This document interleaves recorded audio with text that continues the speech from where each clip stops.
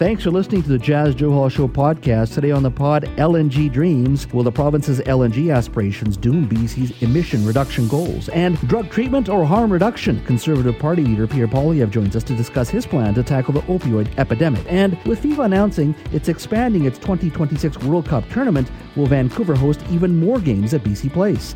That's all next on the Jazz Joe Hall Show podcast. A $3 billion floating liquefied natural gas plant that the Haisla First Nation planned to build in Kitimat got the green light from the provincial government today. The project is being designed as a floating LNG terminal, which basically means it has a relatively small land footprint and will be largely powered by clean hydroelectricity. Once built, the project will require one LNG carrier moving up and down the Douglas Channel every 7 to 10 days in the Pacific Northwest. Now, you of course have heard of the LNG Canada project. That project is being built right now, and it is budgeted for $36 billion. That's a much larger project, but nevertheless, this is a historic approval today that allows for the province to export its natural gas to Asia and other parts of the world. Now, Premier David Eby spoke on the issue about 90 minutes ago. They not only focused on this announcement, but the government also unveiled new measures that are designed to cut down on industry emissions and to help the province reach its climate targets. Take a listen. Following engagement with First Nations workers, industry, and stakeholders, we will bring in an emissions cap for the oil and gas industry. This provides predictability and strong measures to align efforts to make sure we hit our targets. We will require all newly proposed LNG facilities in or entering the environmental assessment process to have a credible plan to reach net zero emissions by 2030. We will establish a clean energy and major projects office. This will help ensure BC is a leader in the global clean energy future by expediting approvals for clean major projects while maintaining our high standards. Finally, we'll create a BC Hydro task force to electrify the provincial economy. Our intention is to leverage our clean electricity to supercharge BC's economy and open new opportunities for business and job growth in the future. That was Premier Eby speaking about 90 minutes ago on a very important and historic day. Joining me now is an individual who is driving his community towards this day today, the approval of the Cedar LNG project. He is the former chief councillor of the Haisla First Nation, presently is the BC Liberal MLA for Skeena. That is, of course, Ellis Ross. Ellis, thank you for joining us today. Thank you very much, Jazz. Good to be here.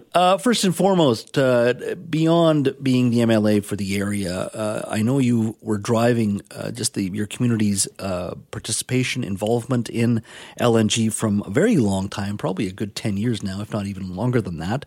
What's this mean to you beyond your scope as an MLA, but just this announcement today? Well, that took up most of my life from 2004 to 2017. Whether it be Chevron's KLNG project or LNG Canada's project or the Haisla Cedar, that was all under the chief and council days when I was there. In fact, I resigned as chief councillor to be in the Liberal MLA to actually get LNG as an industry off the ground province-wide. Mm-hmm. And so there's nothing I really don't know about Cedar or LNG Canada or Chevron for that matter. Did you have days where you just said, is this worth it? And say, look, there's got to be other ways of doing things. There must have been incredibly frustrating days because it's all well and good for you and I to talk today. But as you said, this was in the early aughts where you were just starting out this education to get this. But there must have been some really frustrating days for you. Oh, without a doubt. And in fact, as chief councillor, I was like 3 years into my term and I was considering resigning. But what kept me going was the fact that, look, this is going to make BC stronger. It's going to uplift an entire generation of First Nations out of poverty, which you already proved before that. But the only missing piece for me was I didn't understand the amount of politics around LNG until I got to Victoria. And now understanding that LNG has been a political football, I mean, we're just rehashing media releases from 2018, basically, in terms of the climate action plan. Mm-hmm. But finally, I hope that the politics are lining up with reality now, in terms of oil and gas. What I found interesting today, we heard from Premier Eby, this is an announcement for an LNG project, an historic project, not only because it's gotten past the finish line, it is led by First Nations community, your community, the Haisla First Nation, but the government also went out of its way to announce today's new energy action framework. And so much of the conversation was built around that rather than the announcement itself. It's almost as if the NDP were looking for political cover just to get to the point where they said yes. Yeah, and that's what they basically pulled out the same press release from 2018, and they didn't achieve those climate action targets back then. I mean, just saying stuff like that really doesn't change anything. And I think the one missing piece that Premier Eby missed out was the world has changed. Mm-hmm. The geopolitics right now, especially in Europe, is about energy. Mm-hmm. And Germany paid the price for that and not understanding what energy really means in today's context. But like I say, that was just a pulled-out, rehashed media release from 2-3 years ago in terms of climate action plan. I was watching it live on television, and that same thing was going through my head. I go, why does this sound so familiar as I was listening to it? And full disclosure, I think most of you know I used to work for the LNG industry, so there is some knowledge and hope some institutional knowledge and history there as well. But do you think we can do both, though? I mean, the reality is there are greater emissions when you are still extracting LNG. Yes, you can electrify it, and this is what the province wants to do, and I get that.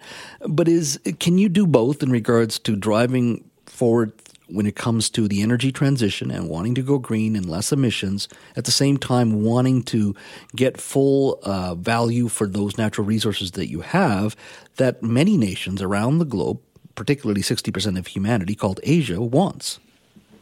You know, if you're going to do this, then you got to get rid of the rhetoric, and you got to basically put BC Hydro on steroids if you want to upgrade the infrastructure from Prince George to Kitimat. Mm-hmm. And for as long as I can remember, we've been having this conversation in BC, and now it's questionable whether or not they'll upgrade the infrastructure in time for LNG Canada Phase 2 or in time for Cedar LNG. I mean, at some point, you got to drop the politics and actually start talking about reality. And I don't know about this upgrade in terms of BC Hydro making it in time for these LNG projects, but who's going to pay for it, example? Mm-hmm. And are you going to start the consultation with First Nations from all along that route? Are you going to start that all over again? Mm-hmm. These are not easy questions and not easy answers. Well, I mean, this conversation and what you were mentioning there, Alice, is basically you've got to move electricity from to your part of the province. Kitimat, you have, of course, electricity, but you need a lot more of it to electrify and to power these large LNG projects, even the small ones. But this conversation has been going on for 10, 12, 13 years in regards to a line. At one point, I heard the cost of something like that would probably be, $500 million to $1 billion. But who knows what the cost is now because nothing's been built at this particular point. Do you think in regards to the LNG industry itself, we started with zero, the U.S. started with zero. They are significantly ahead of us to the point I think they're number one in the world or number two for sure, but may have passed Qatar. Do you think we've missed the whole LNG train at the end of the day? Yes, today the LNG project, Cedar LNG, was approved, and that's a win for your community. But in regards to large-scale projects, meeting the needs of Asia and potentially even Europe now, as you were saying, have we not just missed the boat on this? Well, the United States has been kicking our butt, even though the freaking started after us. But you know what? LNG Canada is not out of the woods. Cedar LNG is not out of the woods. They've actually got to get all the permits underneath that environmental certificate. And right now, the permitting and the regulatory process for the BC government is a gong show. You can't get them. Everything about the BC government is delayed, overdue. And in terms of a permit or environmental certificate in BC, it costs millions and millions of dollars. Why this is so important for Haisla is because they were actually waiting for this approval to start working on the permits so they could actually go after offtake agreements in Asia. Mm-hmm. And this is the second thing I'll be watching out for because I understand the permitting process. I'll be watching out to see if BC cleans up its act and gets these permits out in an efficient manner to actually be part of the global energy scheme. Ellis, lots to talk about on this file. I want to thank you for your time today. We'll definitely have you back on to talk about the LNG file. There's so many different avenues to discuss. Thanks so much for your time today. Thanks a lot, Jess.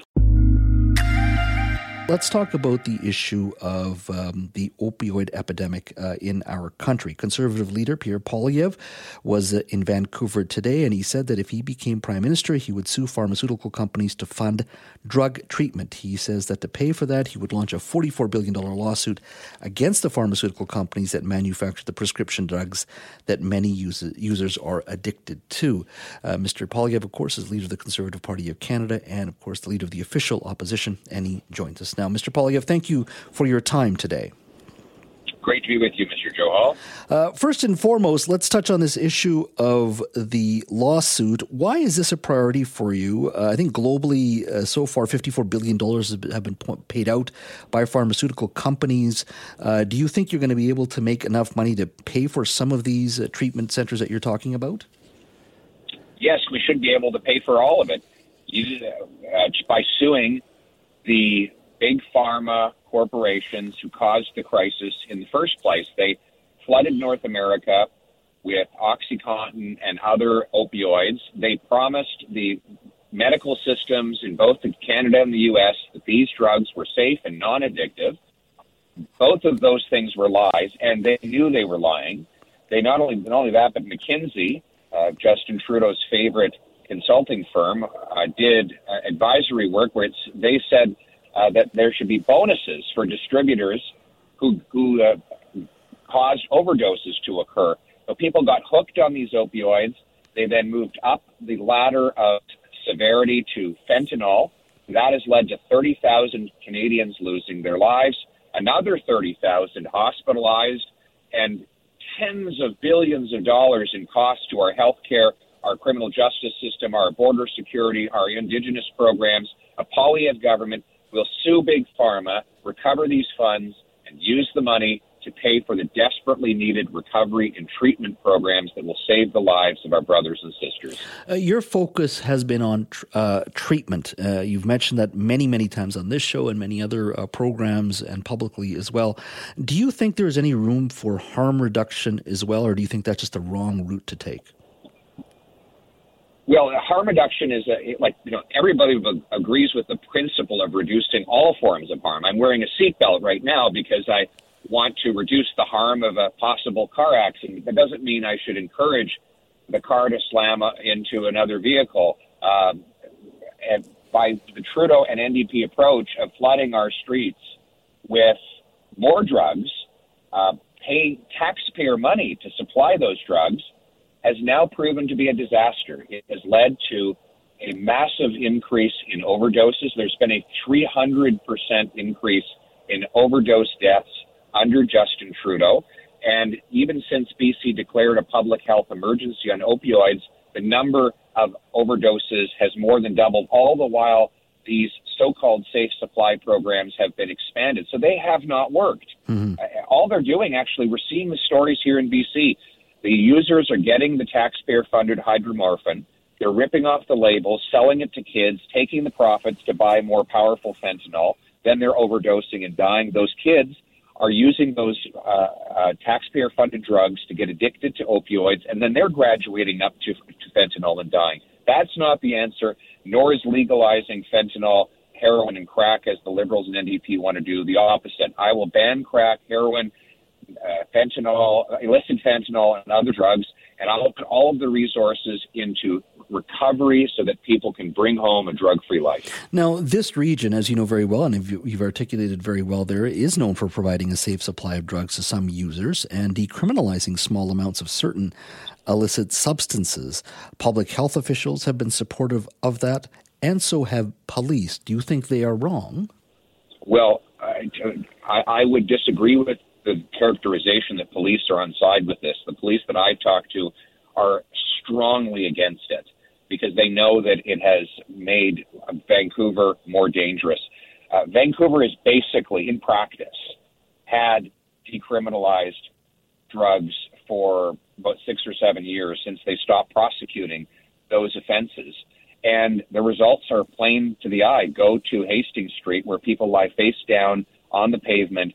We're losing 6 people a day in British Columbia, where overdoses have increased by 300% under Justin Trudeau. It's not working. We need to ban heroin, illicit fentanyl, crack, cocaine, stop providing taxpayer-funded drugs, and instead provide the treatment that will save the lives of our people.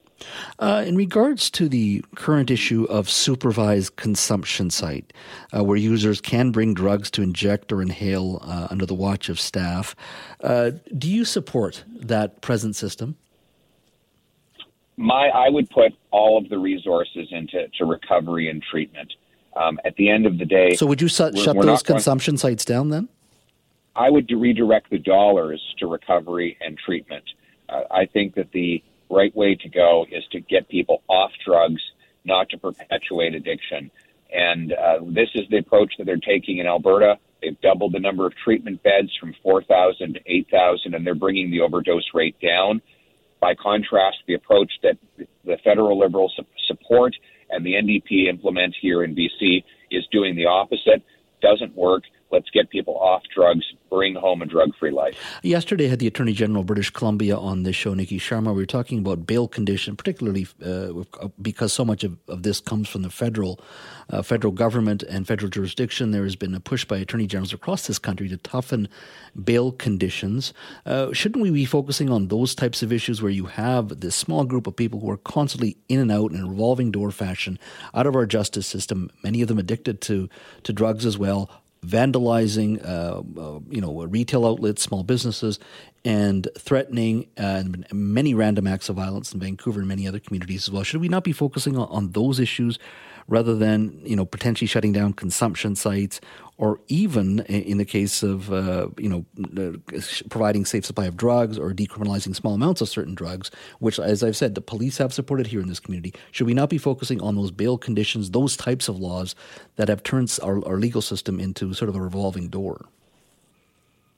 Well, we have to tackle both. But so Justin Trudeau brought in a bail system that allows, it's called same-day bail. Mm-hmm. A violent repeat offender who's been convicted dozens of times of crimes gets arrested in downtown Vancouver, and he laughs at the police officer because he knows that by noon on the same day he'll be out on bail doing more crime. In Vancouver, the same 40 offenders were arrested 6,000 times, according to the BC Union of Mayors. That's 150 arrests per person per year. So it's a very small number of repeat violent offenders that do all the crime. That's why Trudeau and the NDP are wrong to allow these repeat offenders back out onto the street again and again. So a Poilievre government will repeal the broken Liberal bail system and replace it with a rule that says if you are a repeat violent offender with a long rap sheet and you're newly arrested, you stay behind bars until your trial is done and your sentence is complete. Mr. Poilievre, always enjoy the conversation with you. I know you're short on time today. Look forward to having you in the studio soon for an extended conversation. Thanks for your time today. Thank you very much. Let's bring it home.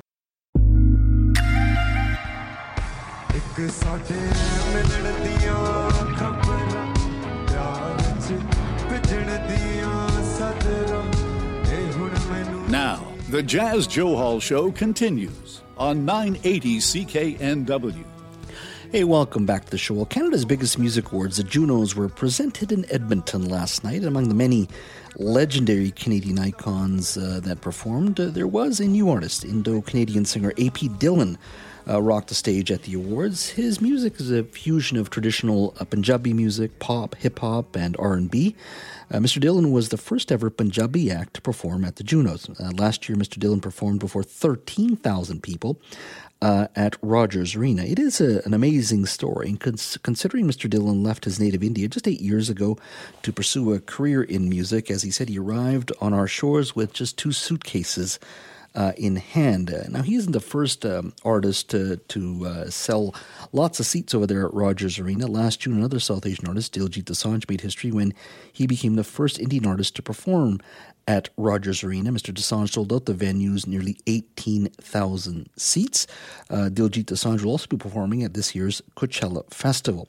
Whether it's Mr. Dhillon's performance last night or him performing at Rogers Arena or Mr. Dosanjh, both of these moments are cultural inflection points for Vancouver's large South Asian community, and that continues to grow.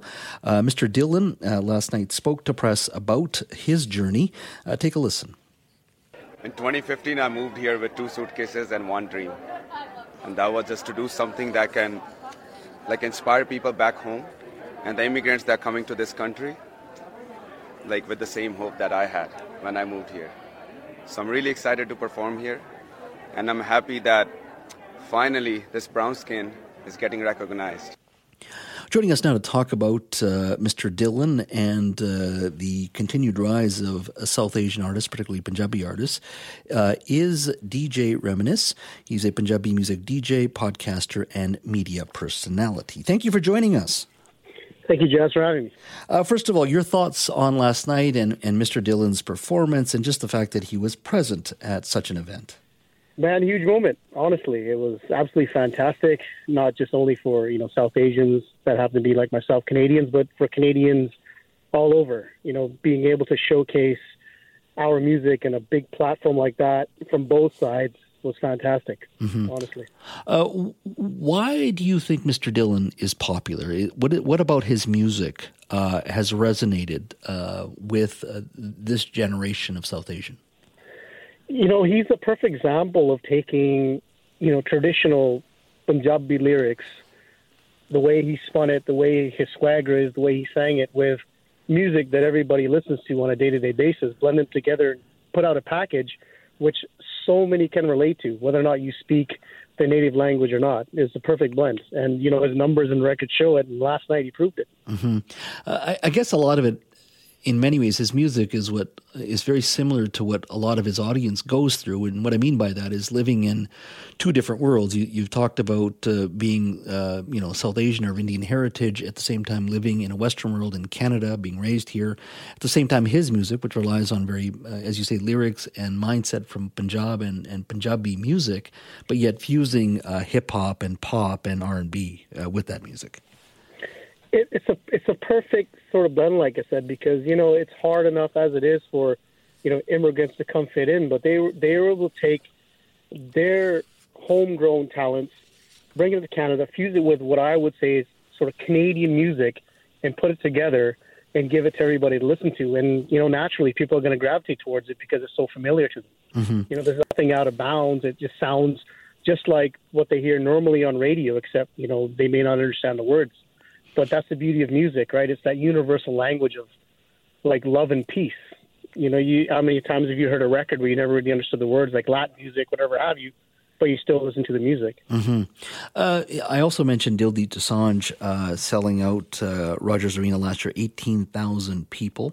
Is this just a case of the rise and growth of the South Asian community, which is still largest immigrant group in this province, or is this something deeper and wider culturally that you're seeing?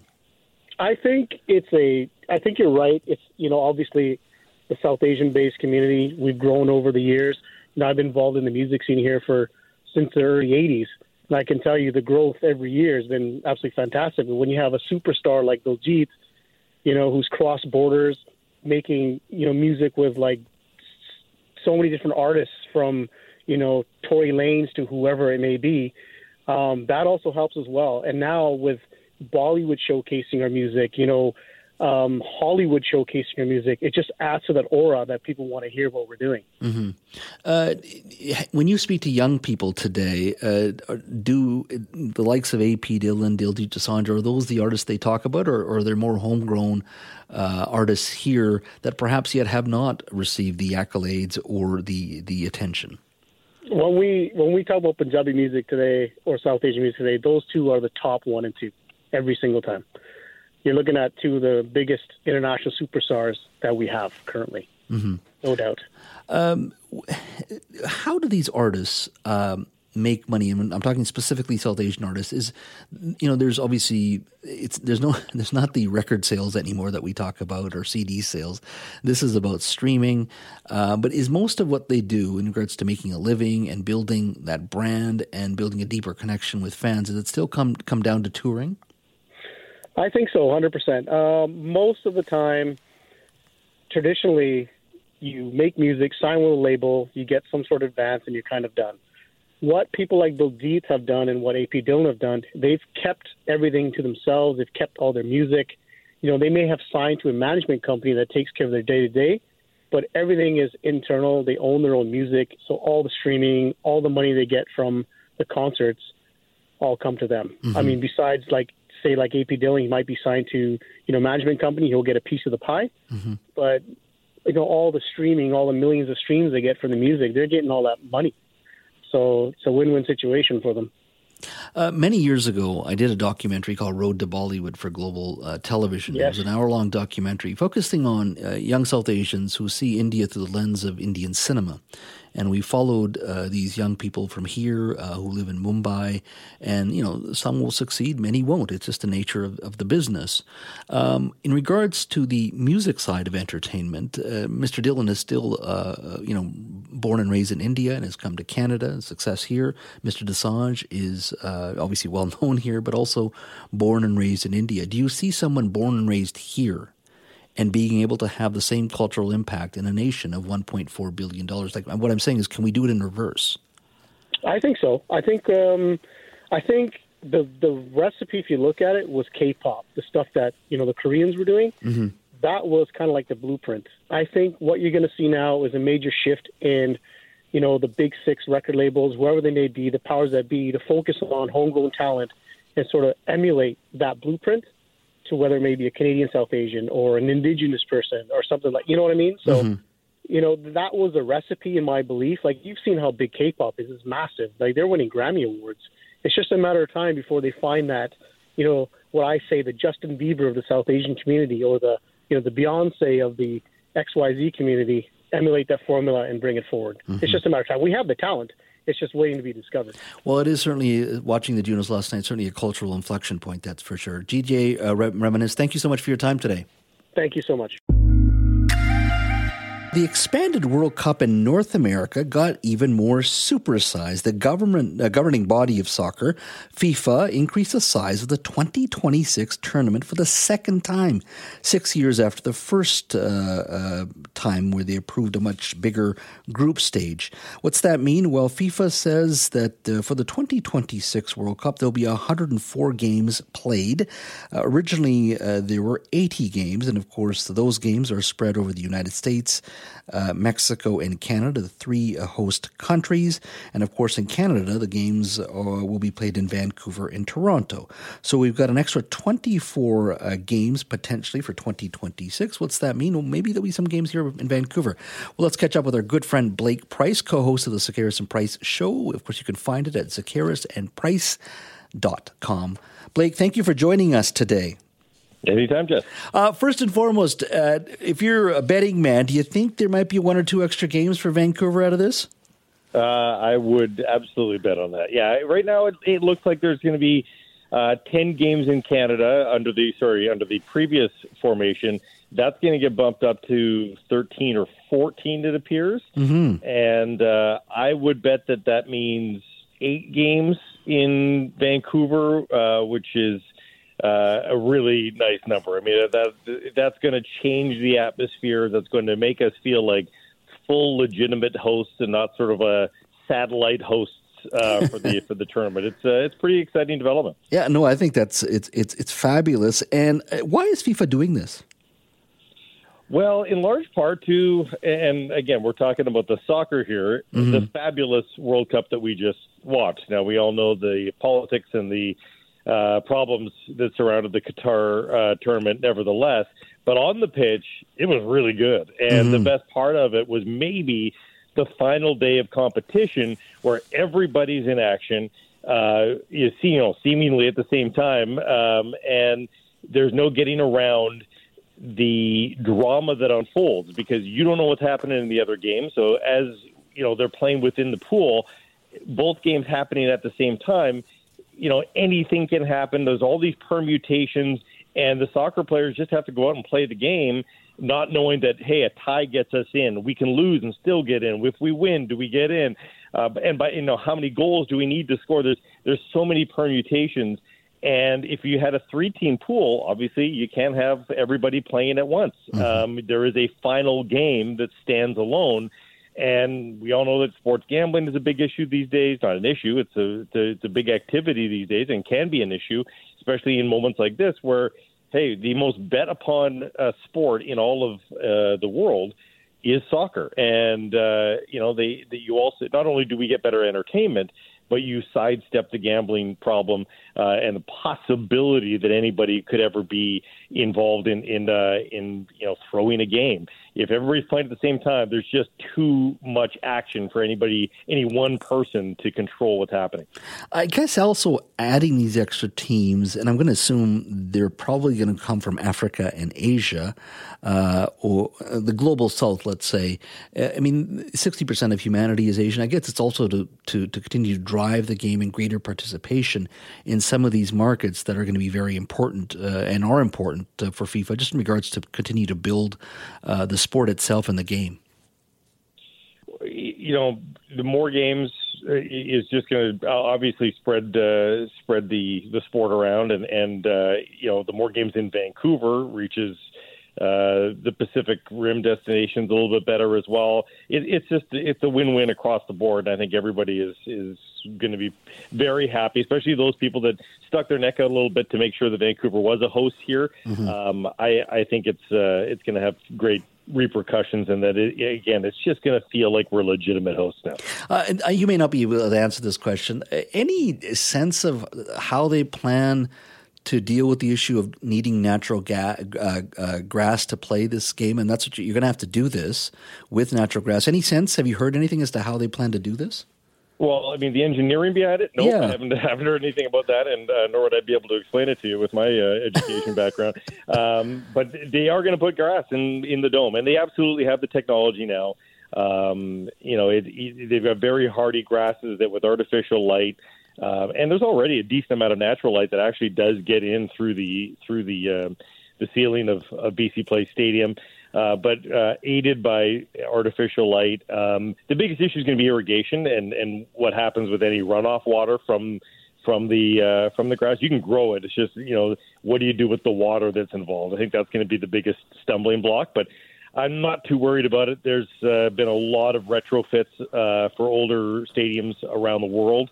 Some have even been permanent. If you want to go down the rabbit hole, gosh, I'm going to put myself on the spot here. It's either a Spanish or a German stadium has got a natural grass that folds away and gets artificially lit underneath like a subfloor so that you could put a boat show in on top of it. It's a permanent natural grass surface that tucks away and can fold away when they need to put something else in there. So, dare to dream the impossible dream that could ever be at BC Place Stadium, and I highly doubt they would do something like that. I think it's going to be a far more permanent-ish or longer-term solution, that'll last maybe a couple of years. I would suspect that the BC Lions and Vancouver Whitecaps probably play a season on grass before it all goes in, so that it's in good shape for the World Cup. I think I saw that YouTube video. I think it was one of the teams there in Spain. You're absolutely right. I saw the YouTube video. It's fascinating. It just rolls out, rolls back in,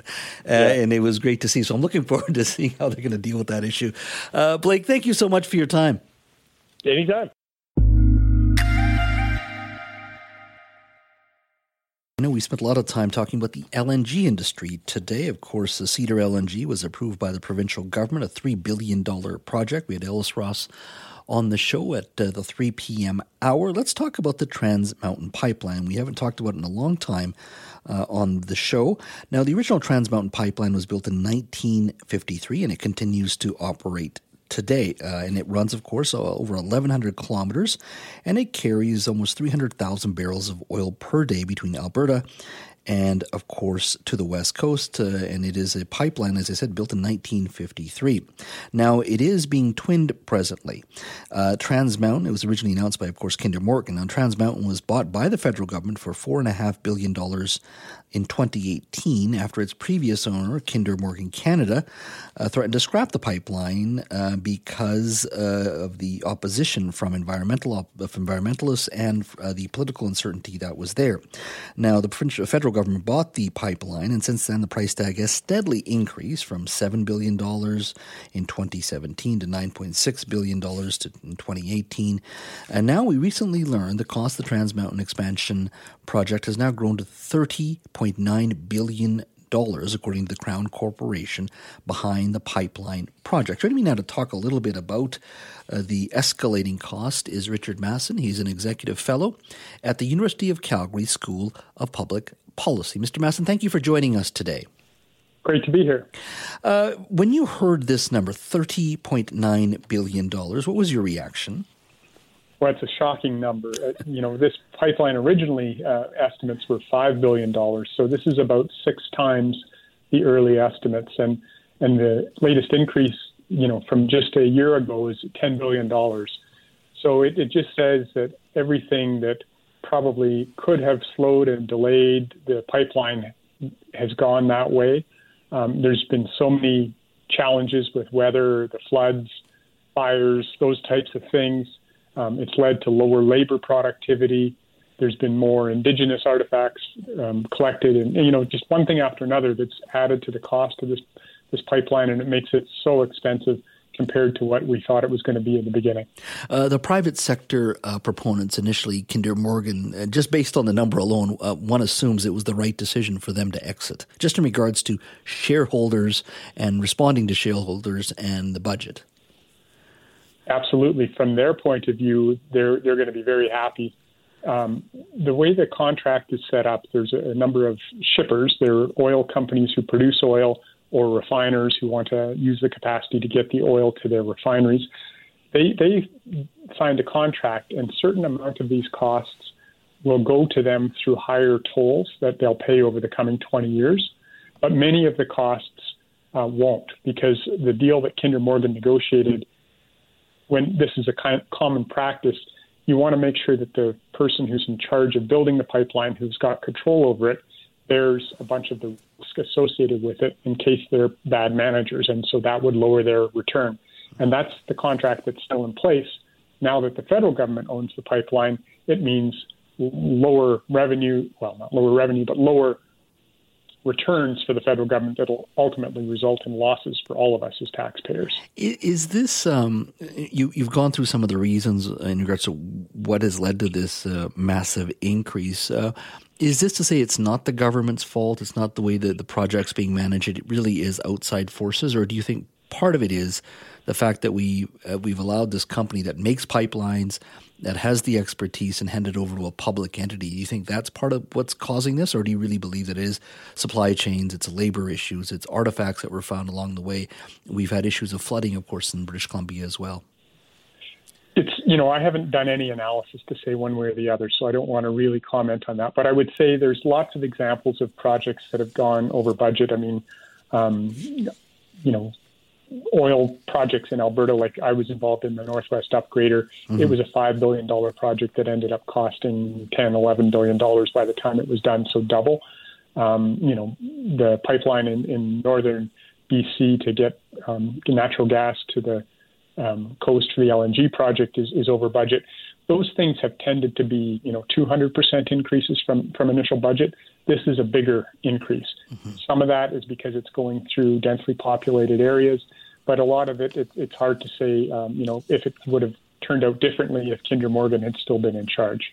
Initially, when the federal government purchased the project, there was, many comments about the fact that it will get built, and then of course, the government would sell the pipeline and we will get our initial return back, our initial investment back, and probably some profit along the way. Do you see taxpayers making any money on this at all?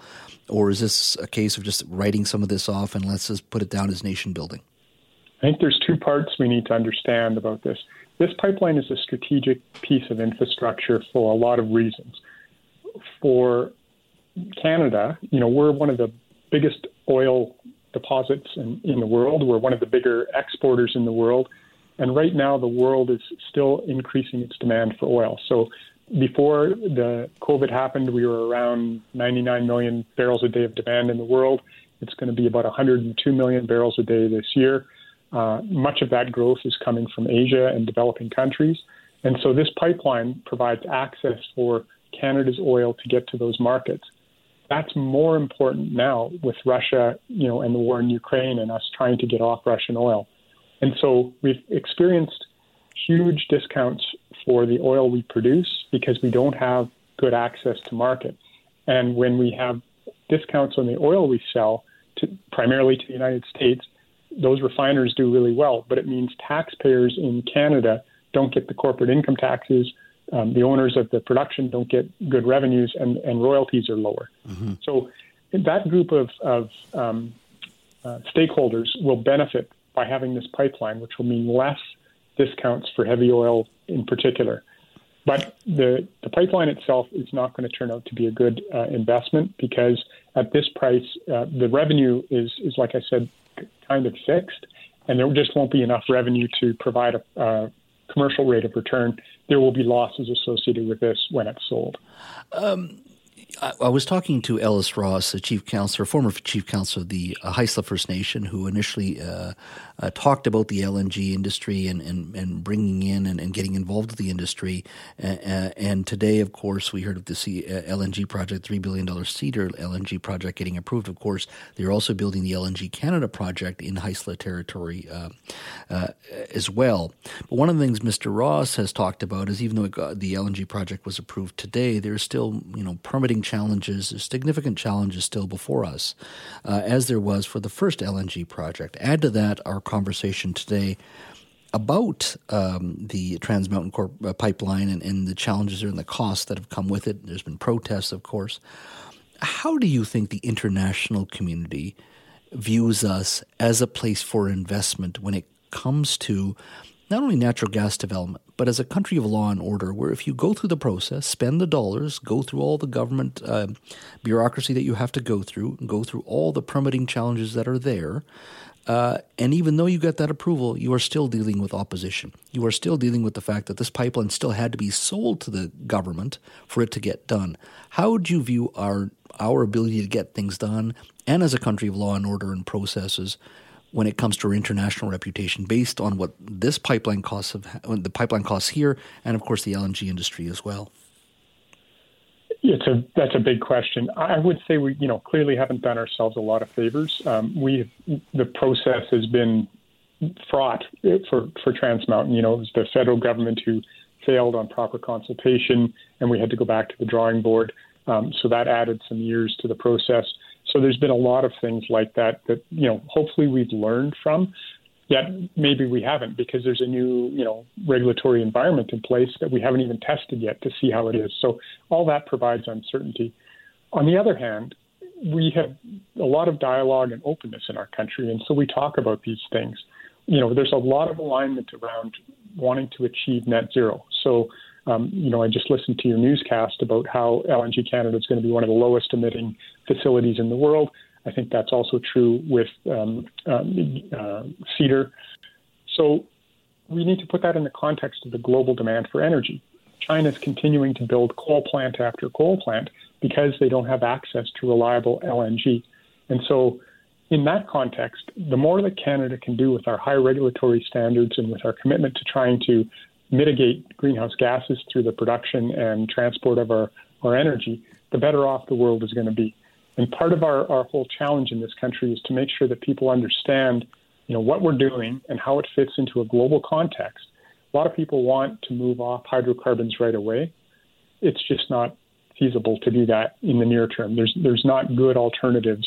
We need to continue to work on electrifying cars. That's going to help to a degree. But that's only part of the challenge because, light-duty vehicles are only part of the demand. So we have to find a way to transition. We have to find a way to be efficient about building things in order to help the world by delivering, lower greenhouse gas LNG and oil to the world. That's how I see it. Mr. Masson, thank you for your time today. Really enjoyed our conversation. Yeah, I appreciate the opportunity. Take care.